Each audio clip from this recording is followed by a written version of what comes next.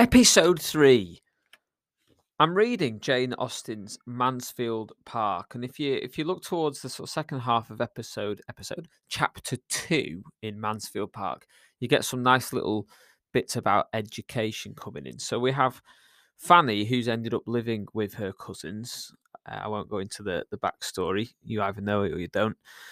And I'll start the quote here. So, a mean opinion of her abilities was not confined to them. Fanny could read, work, and write, but she had been taught nothing more. And as her cousins found her ignorant of many things with which they had been long familiar, they thought her prodigiously stupid.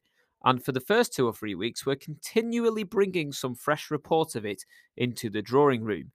Dear mamma, only think my cousin cannot put the map of Europe together, or my cousin cannot tell the principal rivers in Russia, or she never heard of Asia Minor, or she does not know the difference between watercolours and crayons. How strange. Did you ever hear anything so stupid? My dear, their considerate aunt would reply, it is very bad, but you must not expect everybody to be as forward and quick as learning as yourself. But aunt, she is really so very ignorant. Do you know, we asked her last night which way she would go to get to Ireland, and she said she should cross to the Isle of Wight. She thinks of nothing but the Isle of Wight, and she calls it the island, as if there were no other island in the world. I'm sure I should have been ashamed of myself if I had not known better long before I was so old as she is. I cannot remember the time when I did not know a great deal that she has not the least notion of yet. How long ago it is, aunt, since we used to repeat the chronological order of the kings of England, with the dates of their accession and most of the principal events of their reigns. End quote. So just those few paragraphs there, they give us a little insight into, this is late 19th century, remember? Oh, whoa, late 18th century. Late 18th, early 19th century culture and education, and what, the upper classes, what they were expected to learn, and what was possible for children to learn, and how much of that is just stuff we've just thrown out the window. Learning the chronological order of kings of England, the names of the principal rivers in Russia, and all these little things. Being able to put together the map of Europe. So from a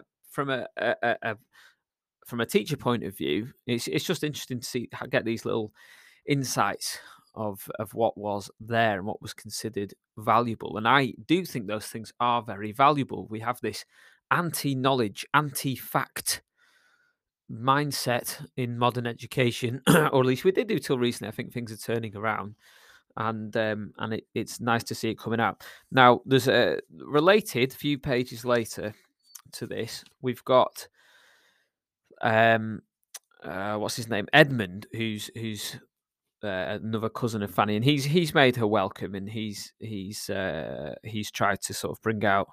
He's made her welcome in her new home, and he's educating her. And there's a wonderful phrase here, which is so great. I might print it on a sweatshirt, but I'll read the paragraph, and I want you to and think about if you can work out what that phrase is, which I think is politically correct and wonderful at the same time.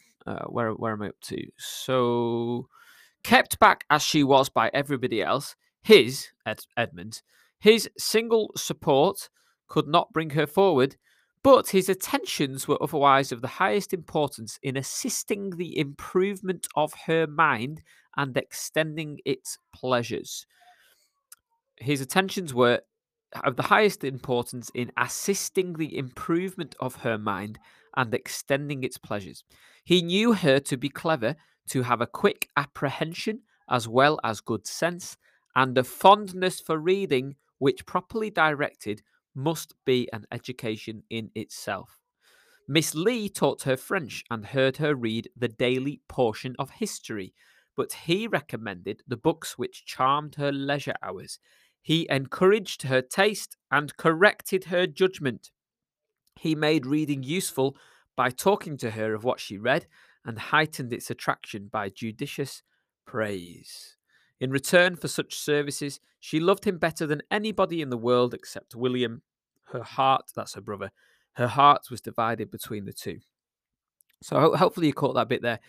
He recommended the books which charmed her leisure hours. He encouraged her taste and corrected her judgment. The idea of encouraging someone's taste these days, of cultivating in children high taste for high things, for good things, and indeed correcting their judgment, encouraging judgment. It's anathema in the modern world. We are told we mustn't judge, we mustn't be judgmental. And of course, that's ironic because, well, it's obviously ironic, but the very fact that we send children to school makes there's an assumption there that there's an assumption that it's possible to not know things that one should know, and then there's an assumption that there's a principle we all agree on, which is that one ought to know certain things that we didn't already know, and ought to have skills that we didn't already have, and ought to have judgments that we didn't already have. So it's not consistent. It's completely ironic, but nevertheless, we do hit children constantly over the head with this principle: we must not judge, and that comes through in much of our pedagogy, much of our curriculum, and certainly in some of the kind of perennial stuff. The use of music, our references to film, pop culture. It's all just the lowest of the low. We have this totally nonsensical phrase that you just hear all the time about meeting the children where they are, or making things relevant to them, or connecting with the cultural references that they have. Well, that makes huge assumptions about the children. It makes us assume all the children are the same, coming from the same place, coming from the same cultural backgrounds, which is complete nonsense. Yeah, but anyway, it's summed up beautifully in this Austen's. I think we're supposed to empathise with this, that he recommended the books which charmed her leisure hours. He encouraged her taste and corrected her judgment. Can we encourage tastes, and can we correct judgment? I think we can. I think we should. And let's do it. So, a little bit Mansfield Park, superb book. Jane Austen is the best novelist in the English language. I will defend that statement until proved otherwise, and I encourage you to read her, and I will correct your judgment if you say otherwise, or perhaps you can correct mine. That would be good too. Let's have a little song. Don't judge my terrible song. Ooh, don't say that it's wrong. Ooh, ooh, ooh, ooh, ooh, ooh. Encourage taste.